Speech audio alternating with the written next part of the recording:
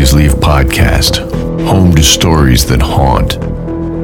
These stories may contain graphic depictions of violence or explicit language. Listener discretion is advised.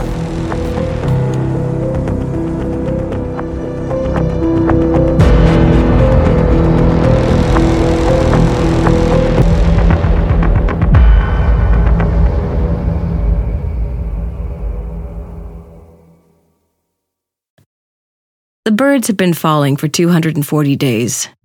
It's laughable now, but when they first started to fall, we were all pretty awed and excited. It's not every day that you get to experience a miracle, and once it was clear that it wasn't just one sick flock that had dropped from the sky, the town was beside themselves with wonder. The bird shower was also more of a sprinkle than a downpour, and so it seemed relatively manageable as far as unprecedented and unexplainable natural phenomena are concerned. I mean, it's unpleasant and sort of dangerous to have thousands of birds of all sizes raining down on your town day and night, but it's also awe-inspiring and incredible. At first, anyway. I can't remember who first discovered they were only dropping on our town, but if you walked the perimeter of Layton, Illinois, my birthplace, and the location of the miracle, the birds were only raining on our soil. There was a perfect, precise line of dead birds and gore that ran the entire boundary of the town, and not a single bird had fallen outside of that line. Sure, some had bounced or rolled over after they hit the ground, but every point of contact happened within Layton. Like all Midwestern towns, we have a fleet of plows, and the city did a good job of organizing them quickly to clear the roads and parking lots, so our citizens could still live some semblance of normal lives as the avian showers stretched on into hours and then days. Townspeople rallied to help clear each other's lawns and homes, and even set up a system to determine which birds were viable food so that they didn't go to waste.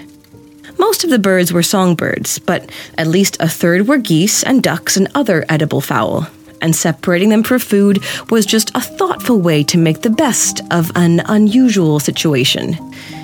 The rest were brought to the landfill or burned, and at first it seemed like we'd weather the spectacular incident and come out on the other side a little grossed out, but otherwise unscathed.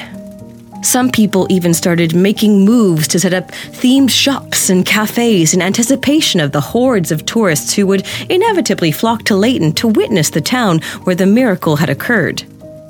Things were definitely messy and weird, but it re-energized us and brought us together, and we were grateful to have been chosen.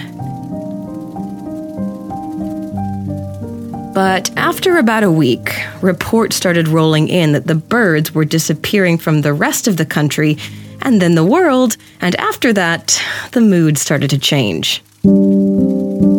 Scientists unanimously agreed that for some reason, all of the birds in the world were flocking to Layton, and once they reached the airspace above our town, they were dying and then falling on us, but no one could figure out why. Turns out that birds are a crucial part of the global ecosystem, so a world without birds is not good. As in, end of the world, not good. So it didn't take long for Layton to go from a place where a miracle was in progress to the town that was summoning an apocalypse. And so, yeah, the mood changed after that. We went from chosen to cursed almost overnight, and it's been a real lesson in how closely panic and stupidity are related. The World Health Organization officially announced that Layton was a global health and safety threat on a Tuesday night, and by the time we woke up on Wednesday morning, the National Guard had formed an artillery wall around the entire perimeter of the town. At first, we assumed that the WHO had identified some kind of biological or viral threat that was causing the birds to fall, and that the soldiers were there to contain a potential outbreak. But then our president, in all of his infinite wisdom, called an emergency press conference, and that's when things went from uncomfortable to damn near catastrophic for us. American politicians had been pulling some crazy shit for attention leading up to the bird storm, But the president took that to a whole new level when he walked up to the podium at our nation's capital and announced that Layton was clearly being punished for some unknown sin, and that we were to be contained until that sin could be identified and neutralized. Thank you and have a good day. I'm summarizing, of course, but our lives were more of a mirage after that. A weak rendering of our existence on the horizon, fading into our rear view as we grappled with the consequence of one man's words. All the internet and communication was shut off from the outside world to keep us from garnering sympathy from the American public, and so it was up to us to figure out a way to escape our rapidly deteriorating circumstances. We called an emergency town council meeting and had to hold it in the Carlson's Dairy Barn because it was the only structure large enough to accommodate the turnout. Townspeople packed the lower level, shoulder to shoulder, and the overflow filled the balcony until it threatened to rip loose and crush the anxious mob below. You don't fully understand the importance of a capable city council until they're accountable for an extinction event, and my confidence was not at its peak as I surveyed the ragtag group who suddenly held my life and the future of the world in their unmanicured hands. The council consisted of 7 members, including the mayor, a precocious 24-year-old nerd named Nathan, who was born and raised in Layton and won the position by a landslide when he ran unopposed the year before. He had the kind of awkward, saccharine political attitude that felt as if it had been manufactured by a bot or alien who had only experienced human nature secondhand. His folksy, take-charge approach was enough to inspire violence from even the kindest soul, and the apprehension was palpable as our poor man's Pete Buttigieg clapped his clammy hands and called the first meeting of the end of the world to order. "Well, folks, we found ourselves in a bit of a pickle," he squeaked, and hives broke out on the exposed V of his chest and spread quickly up his neck. "We gotta get out of here," a deep voice bellowed from the balcony, and the crowd shifted and grumbled in agreement. "Okay, folks," Nathan called back, with just enough authority to keep a riot from erupting. "I understand we're all nervous, but we need to come together to make a plan if we're going to weather this storm. We're good people, and we can do this together. We just need to maintain decorum and keep level heads." "Let's just wait 'em out," Councilman Gunter proposed first. Jeremy Gunter had graduated a year before me and had decided to open an electronics shop in town with the median age of 75. It only stayed open because his uncle was dedicated to breaking his own devices often enough to covertly bankroll his unremarkable nephew. "The birds?" Councilwoman Lutz asked with the same bewilderment that the rest of us were experiencing. Brenda Lutz was the town's beloved science teacher who had escaped Layton briefly to attend college, only to be sucked back in by the tractor beam of her vicious mother's codependency after grad school. She'd lived with her overbearing mother until she died 6 months before at the age of 103, and we all knew she'd hung on as long as she could to torture Councilwoman Lutz. I suspected Lutz was planning to escape Layton again sooner or later, and would have succeeded if the birds hadn't shown up. "Yeah, let's just wait out the birds. They can't fall forever." Councilman Gunter crossed his arms and leaned back with the confidence of a mob boss who had just vanquished a rival family. Councilwoman Lutz opened, then closed, then opened her mouth, and responded with a remarkable amount of restraint, considering the absurdity of Councilman Gunter's suggestion. "Okay, let's just say that there are 1 million birds falling on Layton every day, which seems like a pretty generous estimate." She looked at Councilman Gunter, who nodded approvingly. She picked up her phone and typed briefly.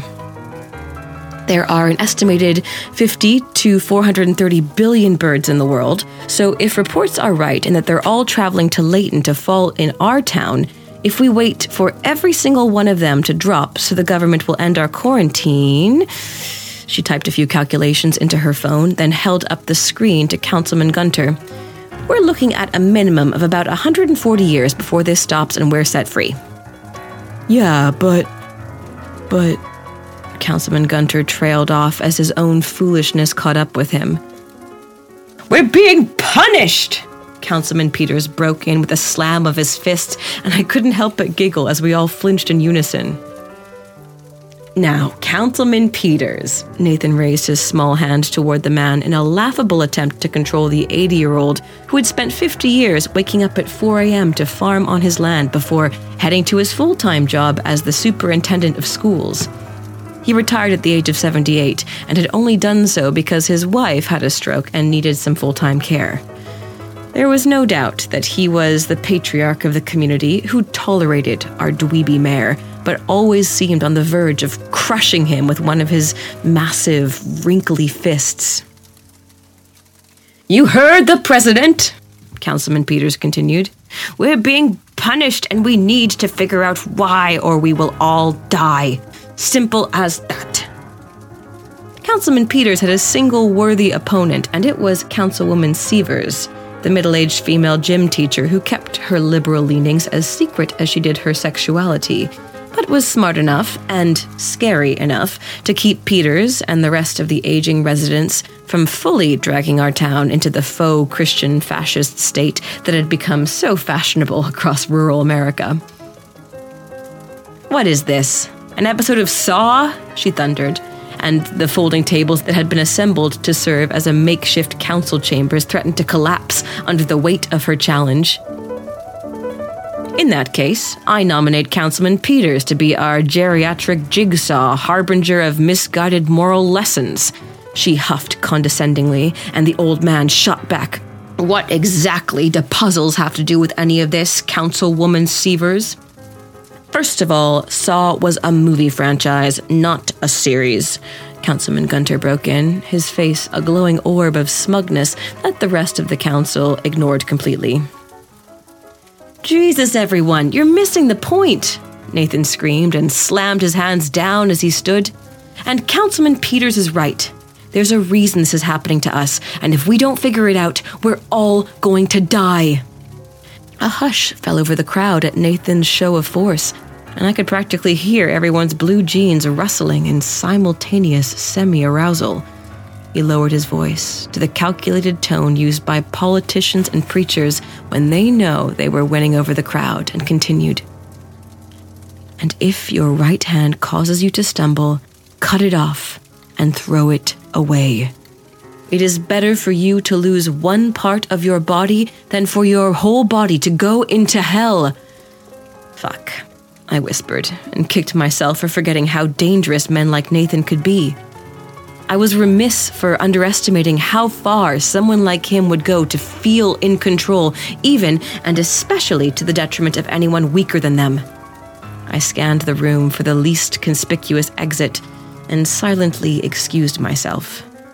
As I descended the back stairs of the hayloft, Councilman Peters' voice wafted over the wholly incited crowd. "It's gotta be Dennis," I heard him say solemnly. "He's the reason this is happening." As I slipped out the back door and fled to my car, I could just barely hear the unmistakable shriek of a grieving mother as her community betrayed her and condemned her only child with a swift majority vote. Dennis was, of course, the town eccentric. I don't even know if he was gay, but he was definitely flamboyant, and in a town like Layton, anything even remotely outside of the status quo is considered queer. I remember the absolute horror on the face of my middle school best friend when I unpacked an English muffin at lunch one day. My mother's most bohemian sister had moved to Chicago and brought a bag of them for us to try when she visited one weekend. We'd run out of bread for my school lunch the following week, so my mom innocently substituted an English muffin, not knowing that unfamiliar and exotic foods were the gateway to homosexuality and Satanism in the eyes of most Layton residents. This was the last time I'd allowed myself to stand out in our tiny town in any way. But Dennis absolutely vibrated with creativity and originality and refused to dim his light to make the rest of us marginally more comfortable. I always imagined he'd escape as soon as he could, but like many only children of single mothers, His love and loyalty anchored him, especially after his mum was diagnosed with MS our senior year. He channeled his creativity into cooking and baking and opened a cafe that Leighton didn't deserve, but fully embraced. His flair for design was as impeccable as his skills as a chef, and the cafe quickly became the heart of the community. It was a place to see and be seen, and you could find Dennis charming his eager clientele over breakfast, lunch, and dinner 6 days a week as Loretta Lynn and Patsy Cline crooned in the background. But, of course, he was the first to go. They tried various forms of religious counseling to start, and when he continued to insist that the only real sin he was guilty of was adding 3 extra tablespoons of butter to his chocolate volcano cake, they slowly turned up the heat until they'd destroyed the extraordinary being that had been foolishly entrusted to the town by an idealistic but misguided God. His mother found him hanging in the basement 7 weeks after they'd set their sights on him, but the birds continued to fall. It was around that time we started to get hungry, too.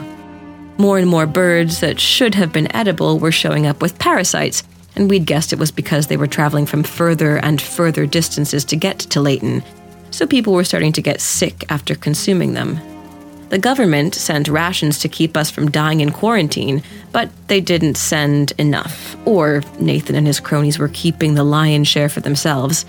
My guess is it was the latter, and if it was an effective way to ramp up their campaign. Less than a week later, Councilwoman Sievers, her female roommate of 20 years, 2 high school students who painted their fingernails, and the 30 people who had voted for Hillary Clinton in the 2016 election had been targeted as the next group of sinners. Along with the religious counseling they had tried with Dennis, they also forced the new group to help clean up, bury, and burn the birds, claiming the labor would help humble their minds and bodies and help purge their wicked souls. Councilwoman Sievers was the first to revolt. She was in the middle of her cleanup shift, shoveling birds in the town square on a particularly hot day, and after a week of psychological torture and hard labor, she just seemed to snap. One minute, she was shoveling the never-ending supply of feathered bodies falling from above, and the next, she was beating the ever-loving shit out of the man tasked with supervising the cleanup crew that day.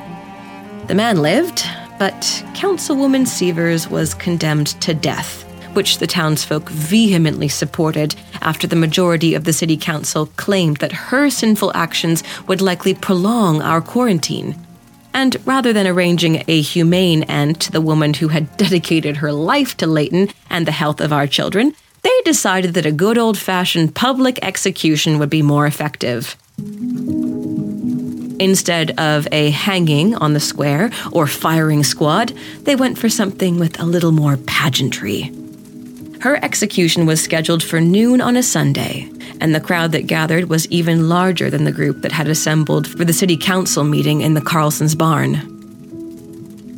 Shelters had been built around the perimeter of the square to protect onlookers from the steady bird showers, and right as the courthouse clock struck 12, they marched Councilwoman Sievers into the center and handcuffed her to a steel rack bolted to the sidewalk below. As the councilwoman's friends and family openly wept, and the birds rained down on her exposed body, Councilman Peters recited a passage from Matthew. "Are not 2 sparrows sold for a penny? Yet not one of them will fall to the ground outside your Father's care. And even the very hairs of your head are all numbered. So don't be afraid. You are worth more than many sparrows."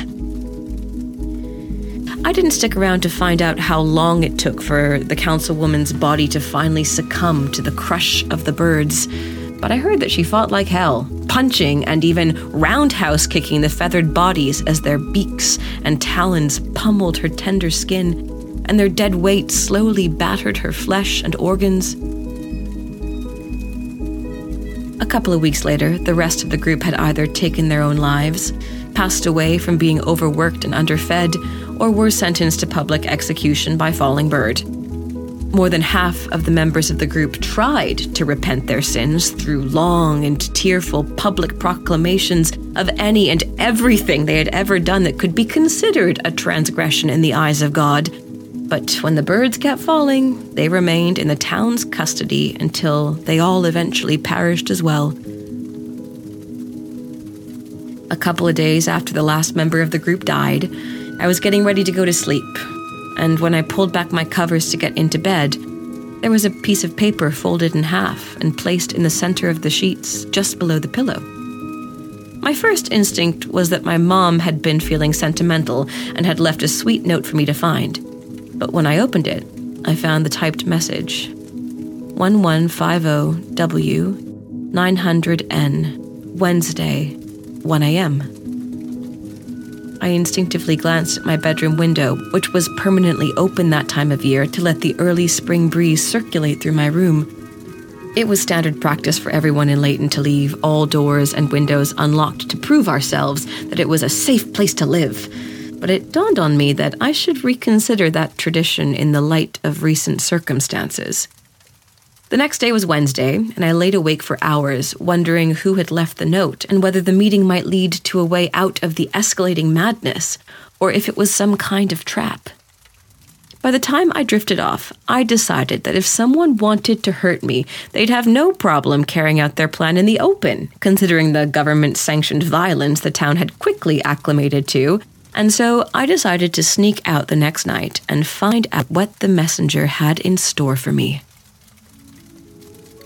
I was scheduled to sort birds for food on Wednesdays, so the day flew by, and before I knew it, my parents were fast asleep, and my clock was announcing that it was time for me to put on my rain gear and ride my bike into the middle of nowhere to reveal the next phase of the strange hell my life had evolved into. As I neared my destination, I noticed an aging farm structure plopped in a field a couple of 100 feet from the road, and assumed that was the rendezvous point, since there wasn't another landmark as far as the eye could see. My pulse quickened, and there were several moments I was tempted to turn back, but some subconscious and very brave part of me seemed to take over, and before I knew it, I had dropped my bike out of sight in a ditch and was creaking open the crooked door of the shed to reveal 3 familiar female faces gathered inside. They waved me in and cleared a space on the rickety benches that lined the interior so that I could join them. The group was made up of science teacher turned councilwoman Lutz, Debbie Jansen, who had taken over the farm co-op after her husband suddenly died of a heart attack 5 years previous, the local librarian Linda Bridges. Linda was married to a sculptor who had moved to Layton with her to take care of her parents, and had managed to win over most residents of the small town by offering his welding skills to the various municipal organizations that needed structures built and repaired. There were plenty of old-timers who remained skeptical of the transplant, but they were generally accepted and had made a nice life for themselves over the years. "Thank you for coming, Vanessa," Councilwoman Lutz said as soon as I'd sat down. "We need to be quick in case someone noticed one of us, but I gathered you all here because I know how to stop this." The rest of us gasped at her claim, and Linda started to clap her hands in excitement, but quickly caught herself and blushed. "It's Nathan," Lutz said with so much contempt in her voice. "I know this because I taught him everything he needed to know to cause this." She waved her hand toward the steady thump of the birds' bodies on the roof above us. "No," Linda whispered. Lutz nodded curtly and continued. I always felt so sorry for that awkward little shit. So I started giving him some special attention. I would encourage him to stay after class so I could share various experiments and facts that I thought he'd enjoy. And it seemed to work. She sighed, remembering the time she'd spent mentoring our mayor. He got really into all of it, and before I knew it, he was staying after school once or twice a week for extra tutoring. And it felt good to help him discover something that made him feel better about himself. I knew that an advanced understanding of science wasn't going to protect him from the hicks in this town, but I hoped it would give him the confidence to get out of here to find more people like him after high school. She smirked and hesitated a moment before saying, I always had a fantasy that he'd use what I taught him to become massively rich, and he'd marry a supermodel and fly his private jet back to his class reunions. But I think I might have watched Romy and Michelle too many times. Her smile faltered, and she took a deep breath before finishing. It took me a while to put it together, but it came to me earlier this month when I woke up feeling particularly depressed about our circumstances and realized I might not ever hear birdsong again, which really sent me spiraling. Well, in the middle of that depressive spiral, I was stuck with a memory of my time with Nathan and how he'd been particularly fascinated by the idea of sonar and sonic communication. At the time, he was fascinated by it because the rafters of his grandfather's barn would fill with bats for a couple of nights each year, and he was determined to find a way to communicate with them since his weird parents refused to give him a pet or sibling to keep him company. Lutz sighed again and gazed up at the repetitive pounding on the roof for a moment. I never followed up to find out if he'd managed to make a flock of bat friends, but it hit me like a ton of bricks that he must have figured it out, and that eventually led to this. She waved her hand toward the sky for a second time, using sonar technology. We all sat in stunned silence for several seconds as we waited for Lutz to provide proof of the wild accusation that our goofy young mayor had masterminded an apocalyptic event. So, I started following him, and I found the machine in his grandfather's barn, where it all began so innocently when he was in high school. That little creep obviously spent every spare moment researching sonar after I gave him a rudimentary lesson, because I haven't fully figured out how the thing he built works, but I'm positive that it's what's attracting the birds to Layton. He managed to put out a sonic signal so powerful that it reaches around the globe and has essentially hypnotized all the birds and forced them to follow it here. She looked around the group to make sure we were still following her, and when she felt confident we were, she went on. Once they reach the air above Layton, they're getting zapped with electromagnetic radiation and dying, so it's simulating something out of Revelations or Greek mythology or something. She crossed her arms and sat back to study our reactions, and I immediately nodded in solidarity. Wow, Linda whispered and shook her head slowly. Are you sure of this? Debbie asked. I've never been more sure of anything in my life, Lutz reassured. Luckily, that barn has a loose board in the back, so I've been able to sneak in a handful of times when I'm sure he's not around, and it's very clear to me that he built that machine for this purpose. He hasn't caught you on camera? I asked, and she shook her head. The radiation would interfere with any camera within several hundred feet, and a lot of those systems don't work without internet anyway, so we have that on our side. I also think that he assumes he's already killed anyone who would pose a real threat, so we can use that to our advantage as well. Use that to what advantage? Linda asked wearily. Well, that's why I brought you all here. Lutz leaned forward and her voice took on an extra air of gravity. My guess is that Nathan's going to target women next, and once he's either killed or had us committed to a life of total servitude, he'll turn off the machine. This will prove to the world that we were the problem all along, and then men like him will essentially have infinite power with an excuse to subdue half of the population. Holy shit, I whispered, as the enormity of the situation fully hit me. Yeah, so we have to act quick, and I can't do this alone. She scanned our faces for signs of commitment, and we each nodded with varying degrees of solemnity. Great. I could tell she was trying her best to appear confident, but the fear behind her eyes betrayed her. This all has to be done before the end of the weekend, because Sunday is Easter, and I'm very sure they'll take full advantage of the holiday to make the next phase an ever bigger spectacle. Jesus Christ, Debbie whispered, followed by, no pun intended. Lutz smiled a bit despite herself and continued. We all need to meet at his grandpa's barn, you know, the massive blue one, on 650 West, just outside of town. Let's meet there at 7 a.m. on Sunday. Nathan has been going to Jacoby's for their breakfast special every Sunday before church since he was a teenager. And he's kept the tradition, even though it's been a month since we've gotten any kind of actual food in here. Isn't that cutting it a little close? I asked. If he plans to start rounding us up later that day? Lutz nodded. I thought long and hard about that part, but I think it's the best chance we have to spin this in our favor. If Easter is the day of the resurrection, and it's also the day that the birds stopped falling, I think we could make a strong case that Jesus was not down with this shit. Or we could just explain that Nathan's a psychopath genius who engineered this whole thing, Linda offered. Well, that too, Lutz agreed. But you know that we'll need a strong religious explanation for those among us in this country who have already deemed this as an act of God and will refuse to accept otherwise. Smart. Linda gave Lutz's arm an approving squeeze, who then reached into her coat and pulled out a sheet of paper for each of us. There was a rough sketch of a large machine on each, and our names had been written next to an X at various points around the device. Luckily, it's pretty straightforward. Lutz tapped at the 4 X's on the paper in front of her. He designed the machine so that you can't turn it off unless 4 levers are pulled simultaneously, and so it can only be disabled if 4 people are present.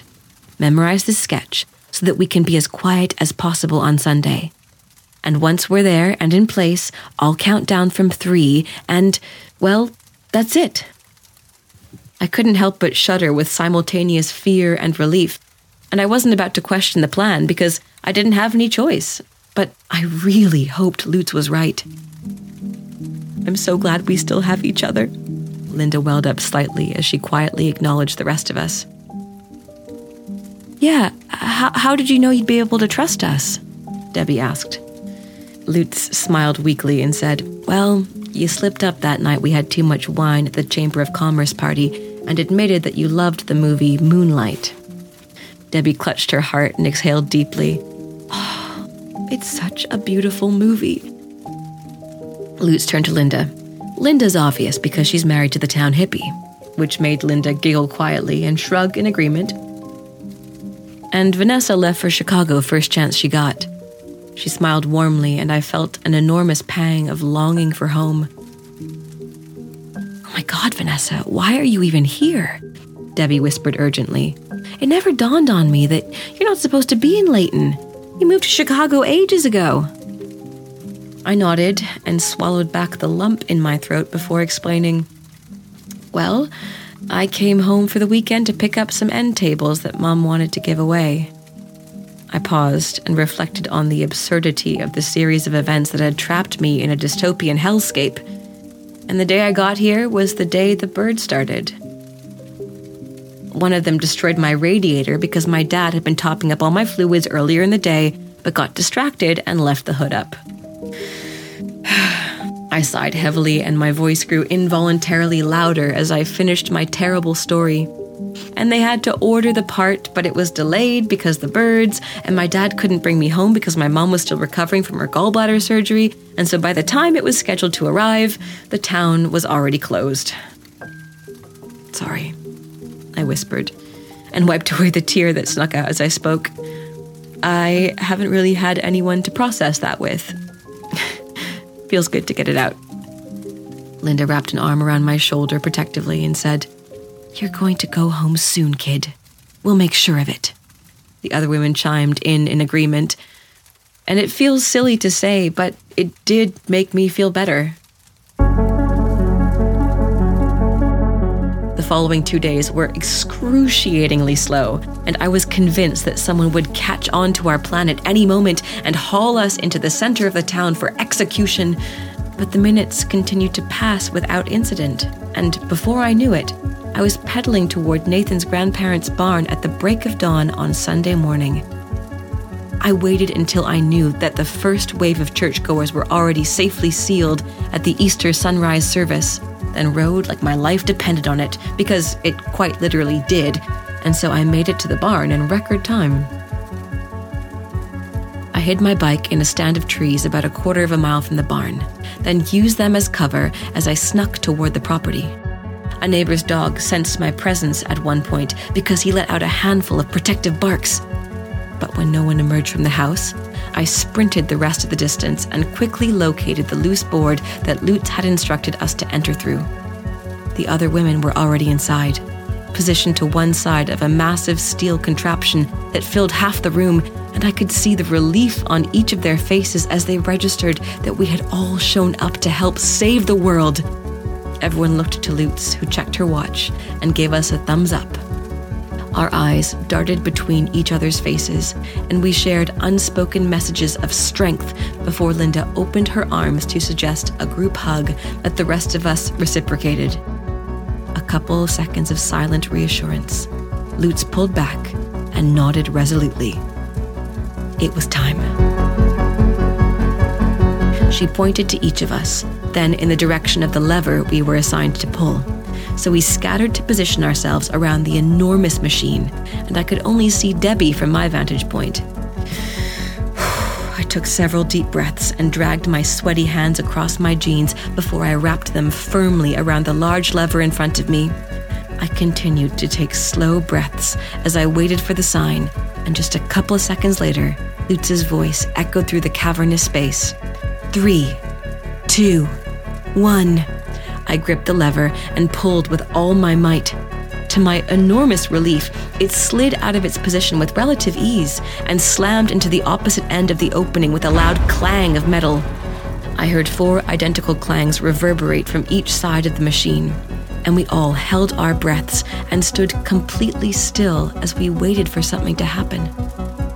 After a couple beats, I saw Debbie move toward the front of the barn, and so followed her to find the other 2. We all remained silent, listening. And I can't begin to describe the enormity of my relief when the sounds of the birds hitting the roof above us gradually started to slow. It was an almost imperceptible shift at first, but after enduring the sound for months, it was immediately obvious that something was happening. 2 minutes later, we were jumping up and down and hugging each other with glee as the hammering of the bodies had slowed to an intermittent trickle, and we knew it would just be a matter of time before they stopped falling completely. Lutz quickly broke us out of our reverie to remind us that Nathan would have noticed that the shower was ending and could be there any minute, so we needed to get out of there. My heart raced as we crossed the room to leave through the loose board, and just as Lutz had pulled it back and was about to duck through, there was an ear-splitting screech of metal, and we turned to see the barn's front door rolling open. "What have you done?" Nathan screamed in his trademark voice as he charged towards us with breathtaking speed. "Oh my God, what have you done?" He only acknowledged our presence for half a second before spinning to assess the machine. His hands reached for his head, and he grasped the clumps of hair on either side while he maniacally raced back and forth along the length of the machine. "You're fucked, kid," Lutz said stoically and crossed her arms, clearly enjoying watching Nathan lose. He whirled in her direction, and within seconds, his wide eyes and panting face were just centimeters away from hers. She stood firm as he spat out the next sentence with so much venom it almost physically stung. "You have no idea what you've done." He backed up so he could scrutinize all of us for a moment, then ran to the machine to try to push the nearest lever back to place. When it didn't budge, he turned to us again and screamed, "I was slowing it down!" He smashed his face into his palms in absolute frustration and then raised his head to continue. "This is so much bigger than anything you could ever..." He trailed off for a second. "But I figured out how to slow it down."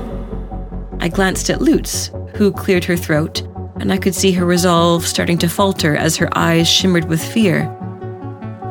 "I slowed it down so we'd have time to figure it out, but now there's nothing to protect us." Its words cut off and his body stiffened. He turned his head to listen to something and threw up a hand to silence Lutz when she tried to speak. "Shh!" he insisted, and took a couple of small steps toward the entrance to hear better. After a couple seconds, his eyes squeezed shut painfully as he seemed to confirm what he was hearing. His shoulders slumped with resignation, and he turned to look at us with what I can only describe as insanity consuming his features. As his eyes locked with mine, I could suddenly hear it too. There was a monumental rumbling in the distance, followed by a weighty crack, and then a chorus of inhumane wailing that grew to fill the gigantic room. The ground started to rumble, and a moment later, the side of the barn split in half as easily as a piece of torn paper, and a chunk of the roof caved in, and a mass of bird bodies tumbled down with it. Through the fresh opening, I could see dark and angry clouds in the distance, and they almost looked as if they were galloping towards us. As the wailing intensified, and just before it deafened us completely, I could just barely hear Nathan say to himself, "He didn't deserve to be saved anyway."